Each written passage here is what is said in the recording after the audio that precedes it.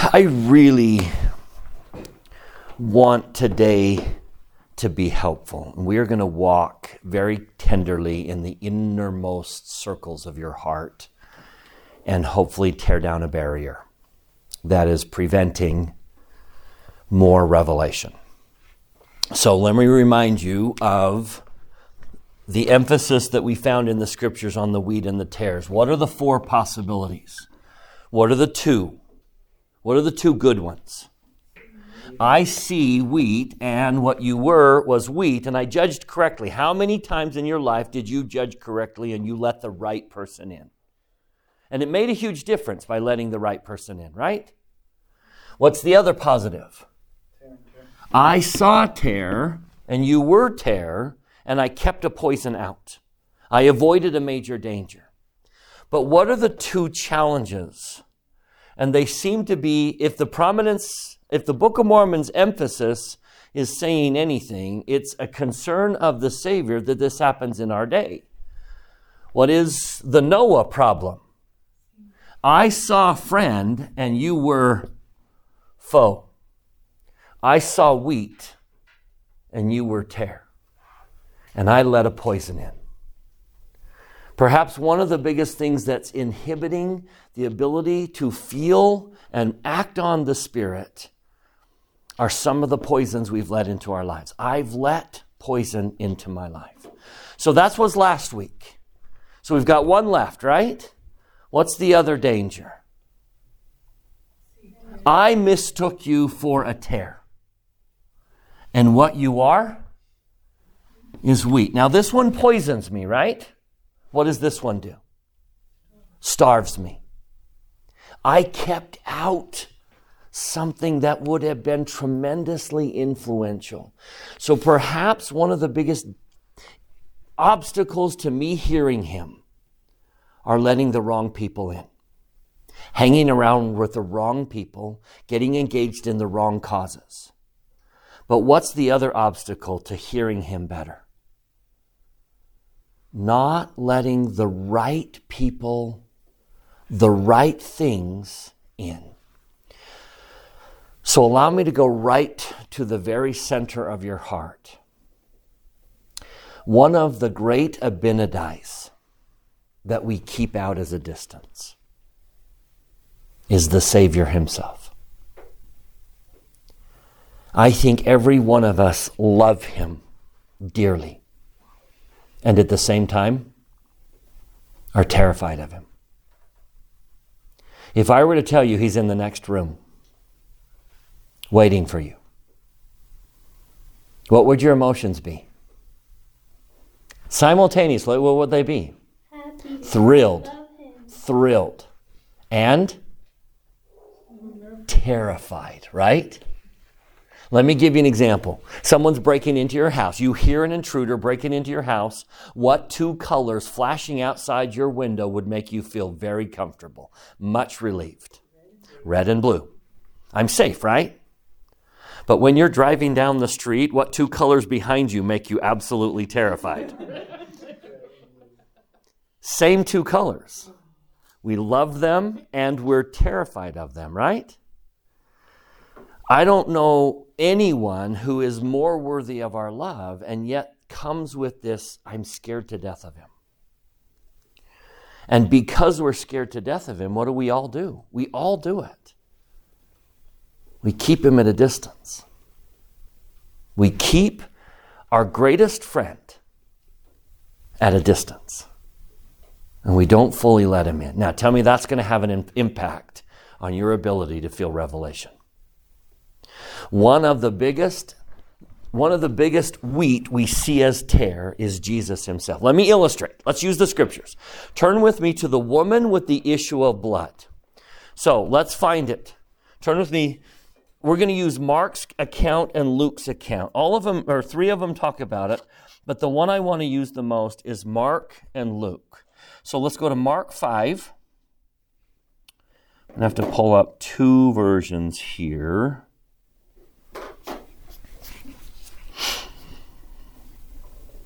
Okay, so let's do Mark chapter 5 and Luke chapter 8. You can also find it in Matthew 9, but we're just going to use Mark and Luke, mostly Mark.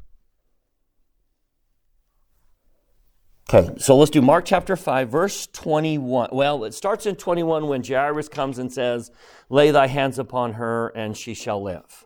So they're on their way. How come I lost the screen? What's the chapter? Mark chapter 5. Verse 21. Well, we're going to start, she comes in into verse 25, but it starts with the Jairus, and they're on their way to Jairus' house to save the daughter. And a woman which had an issue of blood. Now, an issue of blood is a female problem. She has had a female problem nonstop for 12 straight years. And anyone who knows, every woman in the room is saying what? I would rather die. This woman has been to doctor after doctor after doctor, and no one could help her. In fact, she grew worse. Imagine a non-stop female issue, 12 years. Now, under the law of Moses, she can't touch anyone. Anyone touches her, they're unclean. She can't go to church. She can't go to the synagogue. She can't be around anyone. Her life has been dramatically altered, if not completely shut down by this issue. She's desperate, isn't she? Now, she hears that Jesus can heal her, and that idea thrills her because we love him, right? And we have faith in him, and we do trust that he can heal us. And so she thinks to herself, now, can she walk up and touch him? Can she say, give me a blessing, Jesus? If he lays her hands upon her head, or if she touches him or he touches her, he's unclean, and she doesn't want to do that to him. So she has what idea? What's her idea? I'll touch the hem of his garment. Now, when I say hem modernly, you're going to think the hem of my pants. That's not hem of his garment. The hem of his garment, he would have had a little shawl that had blue tassels that fell down right here. And when he walked, he would have thrown the tassel over his shoulder. Where is the hem of his garment? Behind him. Tell me what she wants to do.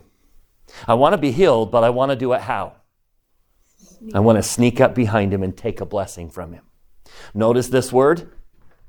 Notice in the next verse, verse 27, she came up behind him. Tell me why. What's she thinking? I love him. I trust him. I know he can heal me. And the next word out of my mouth is, but. There it is. There's the wall. There's the wall that goes up. And I keep the person who can most help me at a distance. I will sneak up and take a blessing from behind him. Could you just not notice me? Could you just not notice me? Can I not draw attention? Now, as soon as she touches him, tell me what happens. Straightway the fountain of her blood was dried up, and she felt in her body that she was healed of that plague. Tell me the emotion in her heart. When she knew she was healed and everything's back to normal, tell me the emotion in her heart. Absolute thrill, wouldn't you say? Wouldn't you agree? Now, may I suggest that's the Messiah we hope he is. The one we talk about all the time in church. The one I hope he is. He's going to heal me. He can make all my problems go away. I can have that relief. I can have that sense of joy. Now, what changes her joy? He says, who touched me? And instantaneously, what's her emotion? Oh, crap. Oh, crap. Now, this is the Messiah I'm worried he might be.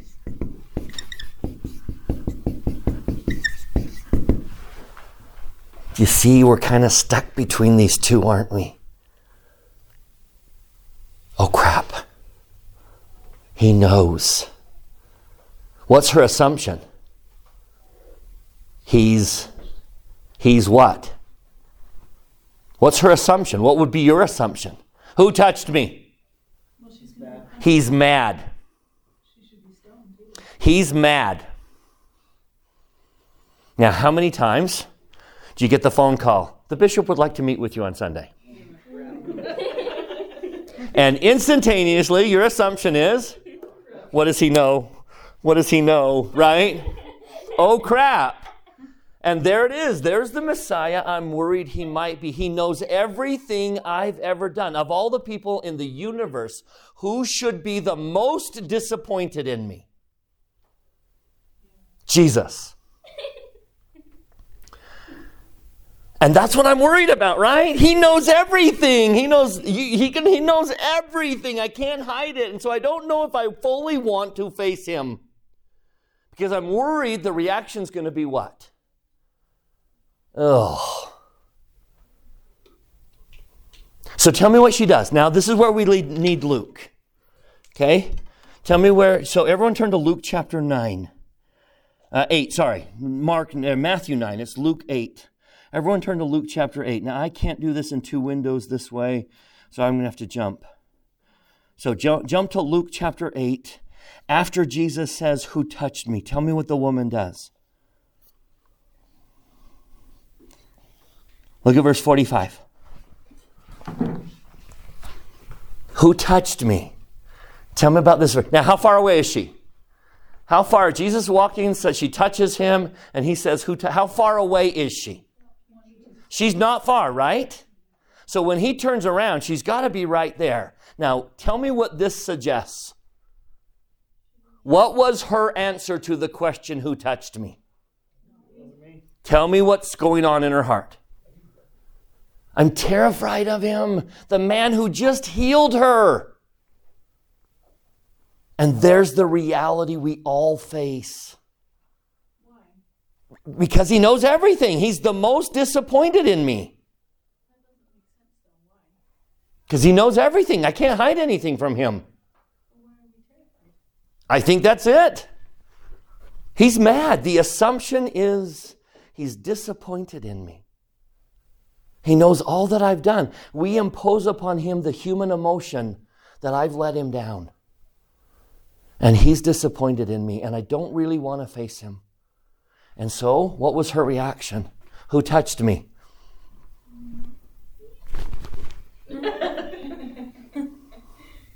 Not me. Now, we got to piece this together. She just said, not me. Now go back to Mark. Tyler, what were you going to say? You were going to add something. Oh, I was just going to say, I think sometimes we deny like sugar because we're worried that he's going to take away. Yeah, take the blessing away. Yeah. It's too good to be true. Yeah. It's too good to be true, and I'm going to lose it. The other shoe is going to drop any minute now. And we're just terrified of him. So notice what, let's piece this together. When all denied, now let's see play this out. Play this out. Look at verse 32. Act this out. How do you have this scene acting out? Look at that. Look at the red part. What would you act out? He just said, who touched me? Not me. I didn't do it. Wasn't me. I didn't ask for a healing. I'm not healed of a 12-year blood issue. Tell me what he does. I think this is a beautiful moment. Tell me what he's doing.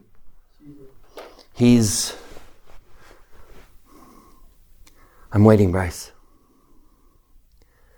I'm waiting. I'm waiting for you to open that door and tear that wall down. In your fear and trembling, he's just waiting. I think he's looking at her. I think he's staring right at her. He's not saying anything. I'll wait. I'll wait for you.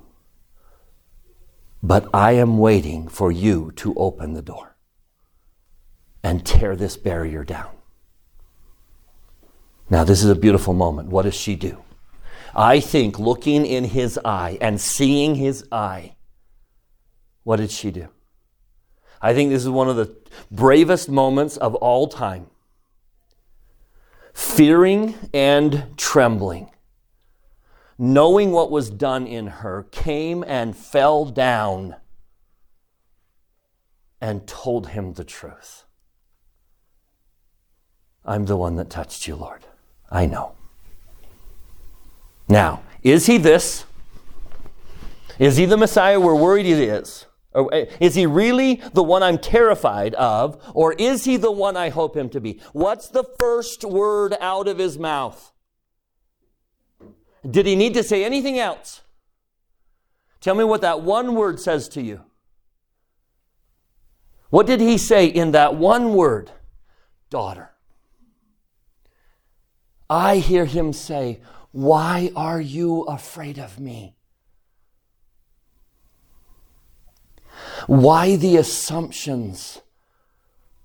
Why are you afraid of me? Why do you put the wall up and keep me out?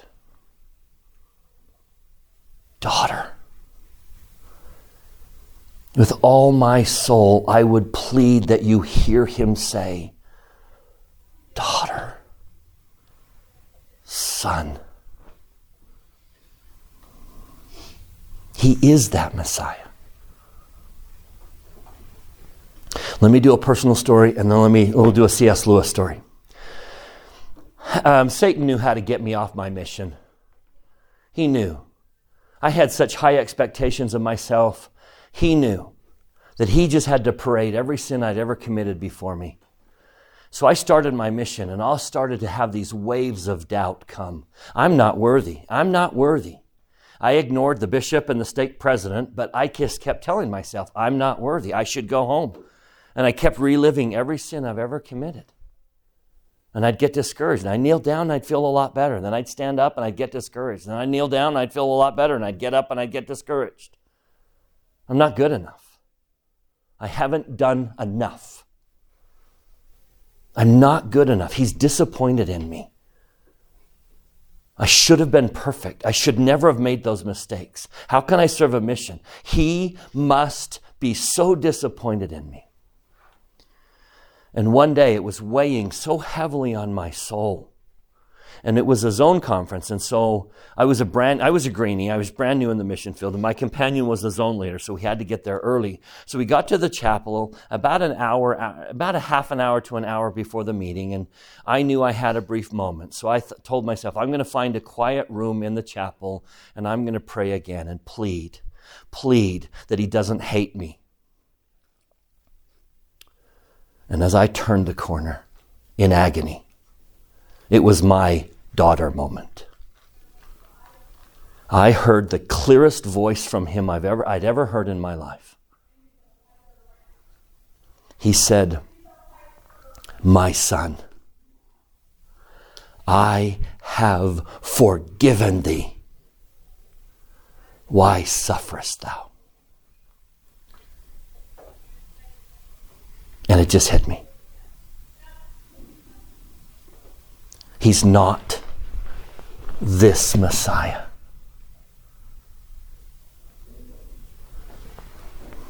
And I never struggled after that. I let him in. Do you see the challenge? Am I the only one that has a struggle here? And fully letting him in? The C.S. Lewis story.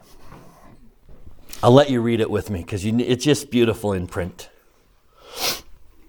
I don't know which one's going to be better. Let me do my quotes.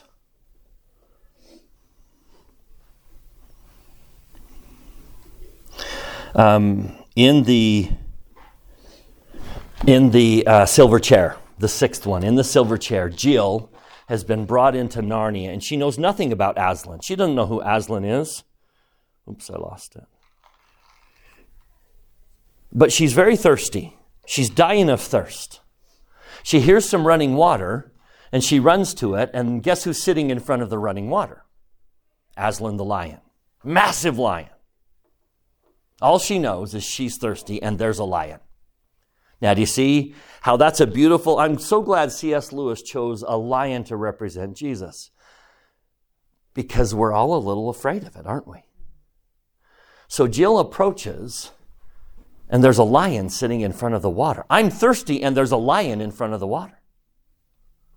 So as she approaches, Aslan says to her, "Are you not thirsty?" "Oh, I'm dying of thirst," said Jill.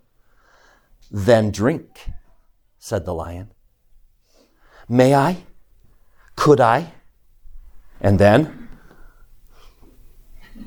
"Would you go away while I did?" There it is, right? There it is. That's the desire in each one of us. Would you mind going away while I drink? Could you not notice me? Because I know what you're going to see. "Would you mind going away while I do?" said Jill. The lion answered this only with a look and a very low growl. And as Jill gazed at its motionless bulk, she realized she might as well have asked the whole mountain to move aside for her convenience. The delicious rippling noise of the stream was driving her nearly frantic. "Will you promise not to do anything to me if I do come? Is this going to hurt? Are you going to change me? Are you going to take things away? Will you promise not to do anything to me if I do come?"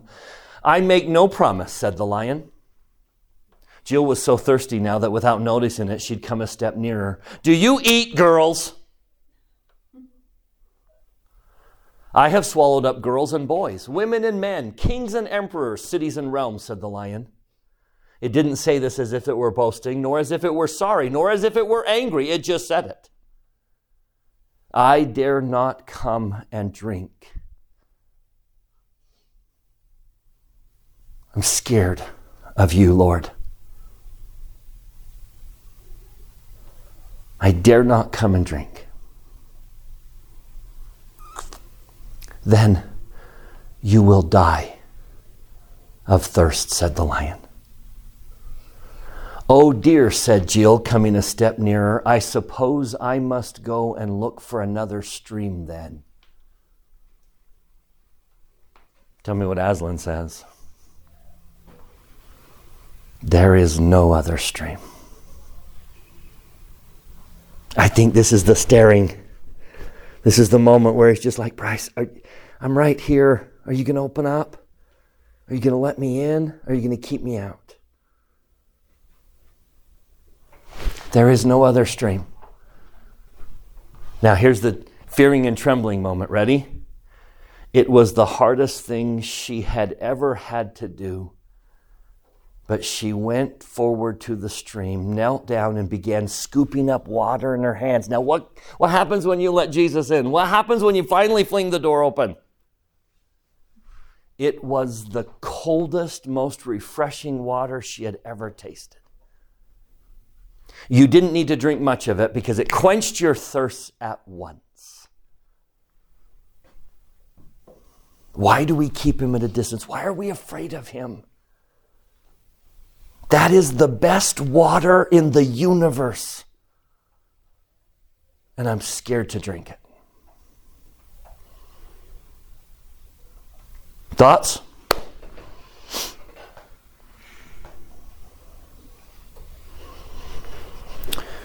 You've all seen this picture. I know you've all seen this picture.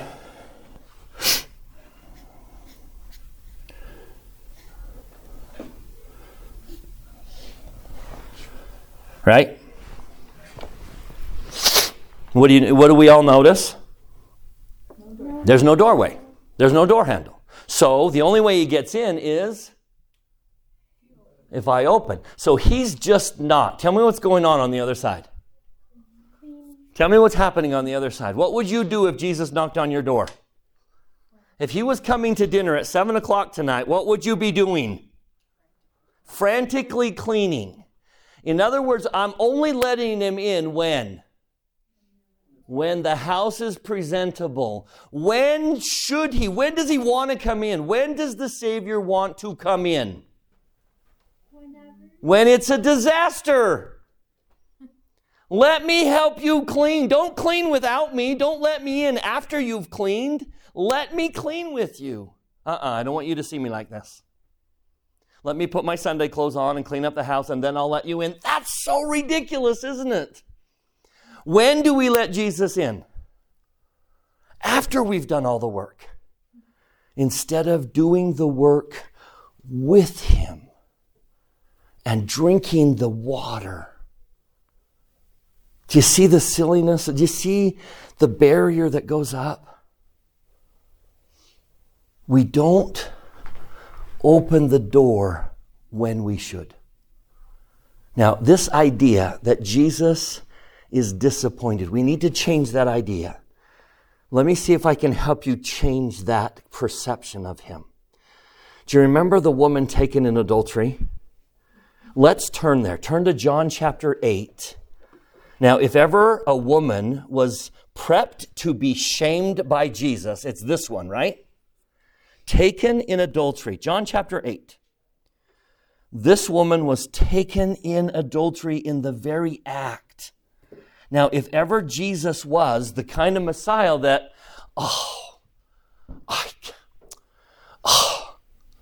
this woman should get it, right? He should lay into this woman. So here's a woman taken in adultery. Now, the whole idea is they bring her to him to trap him. Moses and the law, are you the Messiah? If he says stone her, then he's not merciful. If he says don't stone her, then he's not just and doesn't fall. Then we can go tell Rome that he's a threat and they can destroy him. It's a trap. So Jesus avoids judging. Don't put me in this position. But they pressure him. So when they continued asking him, he lifted himself up and said, "He that is without sin among you, let him first cast a stone at her." Did someone qualify? Did someone there qualify? Yes. Whoever doesn't have sin can throw a stone. Did the one who could have thrown a stone throw a stone? There's his attribute you need to understand. He doesn't throw stones. It is not he's qualified, but he doesn't throw stones. Now, they were all condemned by their guilt, right? And left him alone with the woman. So she finally looks up. Jesus was left alone and the woman standing in the midst. And Jesus waited him down. Again, he's looking. When Jesus had lifted himself up and saw none but the woman. He's looking. "Woman, where are those thine accusers? Hath no man condemned thee?" "No man, Lord." Now listen carefully to what Jesus just said. Tyler, what did Jesus say? "Neither do I condemn thee." Now, did he judge her? Let's be careful. Did he judge her? Did she say she is guilty of sin? Yes, that's very clear, right? He is very clearly saying she has transgressed. But what does he not do? He judged without condemnation. You get no shame from Jesus. You don't get any guilt. He doesn't rub it in your face. He's not disappointed. That's not the Messiah he is. "Neither do I condemn thee." But he's very clearly saying what? Change. I know this is hard to fathom, but if you were to have an interaction with Jesus, would you walk away shamed? No. Would you walk away knowing you needed to improve? Absolutely. Now there's a footnote you have to see.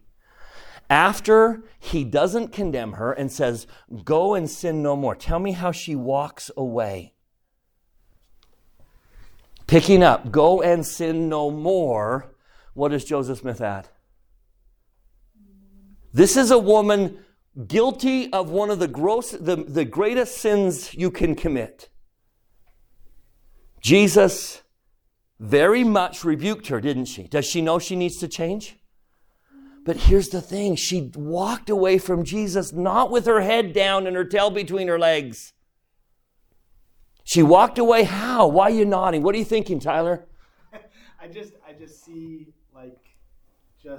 how this is applied in my own life, right? Like just that we do believe in a God of second chances, right? And from that hour, she believed on his name and glorified him. And I just can see that through my own repentance process, through my own process of coming back to the church, right? Like, you see that in other scripture stories, like Alma the Younger, even Alma, right? Who was a priest of King Noah. You have to accept it, right? You have to get to the point where you drop the fear, you drop the vulnerability, and you drink next to him. And you open the door. It's a mess, Lord. It's a mess. Come help me clean. Because I know it's not shame I'm going to get from him. He wants to clean up with me. Not wait until I've cleaned up without him. But we've got to open that door when we're vulnerable. I wonder how many of you would agree with this student of mine. She sent me this.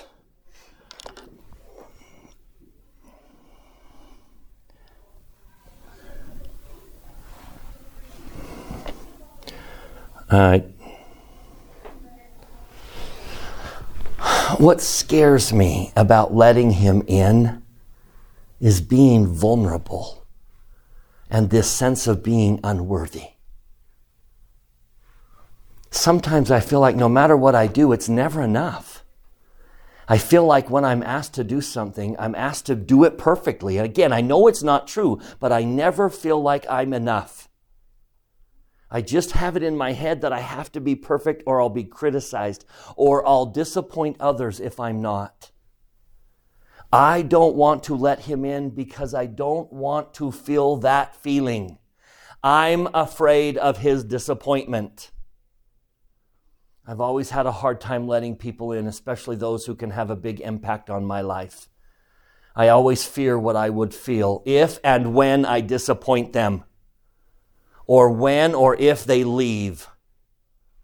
I don't want to build a relationship in fear of losing them, especially if it's a relationship I hold close to my heart.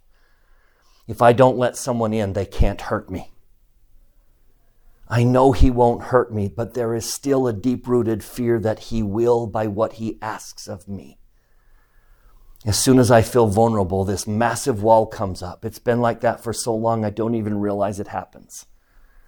And when it does, I push away whatever it is that is making me feel vulnerable until I feel safe again. And I've pushed him pretty far away. My plea with you today is to hear him say, daughter, son. And you, fearing and trembling, fling that door open. When you're most vulnerable, you fling that door open and say, Jesus, now's the moment I need you. He won't shame you. He will lovingly help. With all my soul, I testify that that's true. I am his witness. And I know what kind of Messiah he is. And I testify he is the very Messiah you're hoping him to be. Trust that. And open the door. And let him in. He is not a terror. And I say that in the name of Jesus Christ, amen.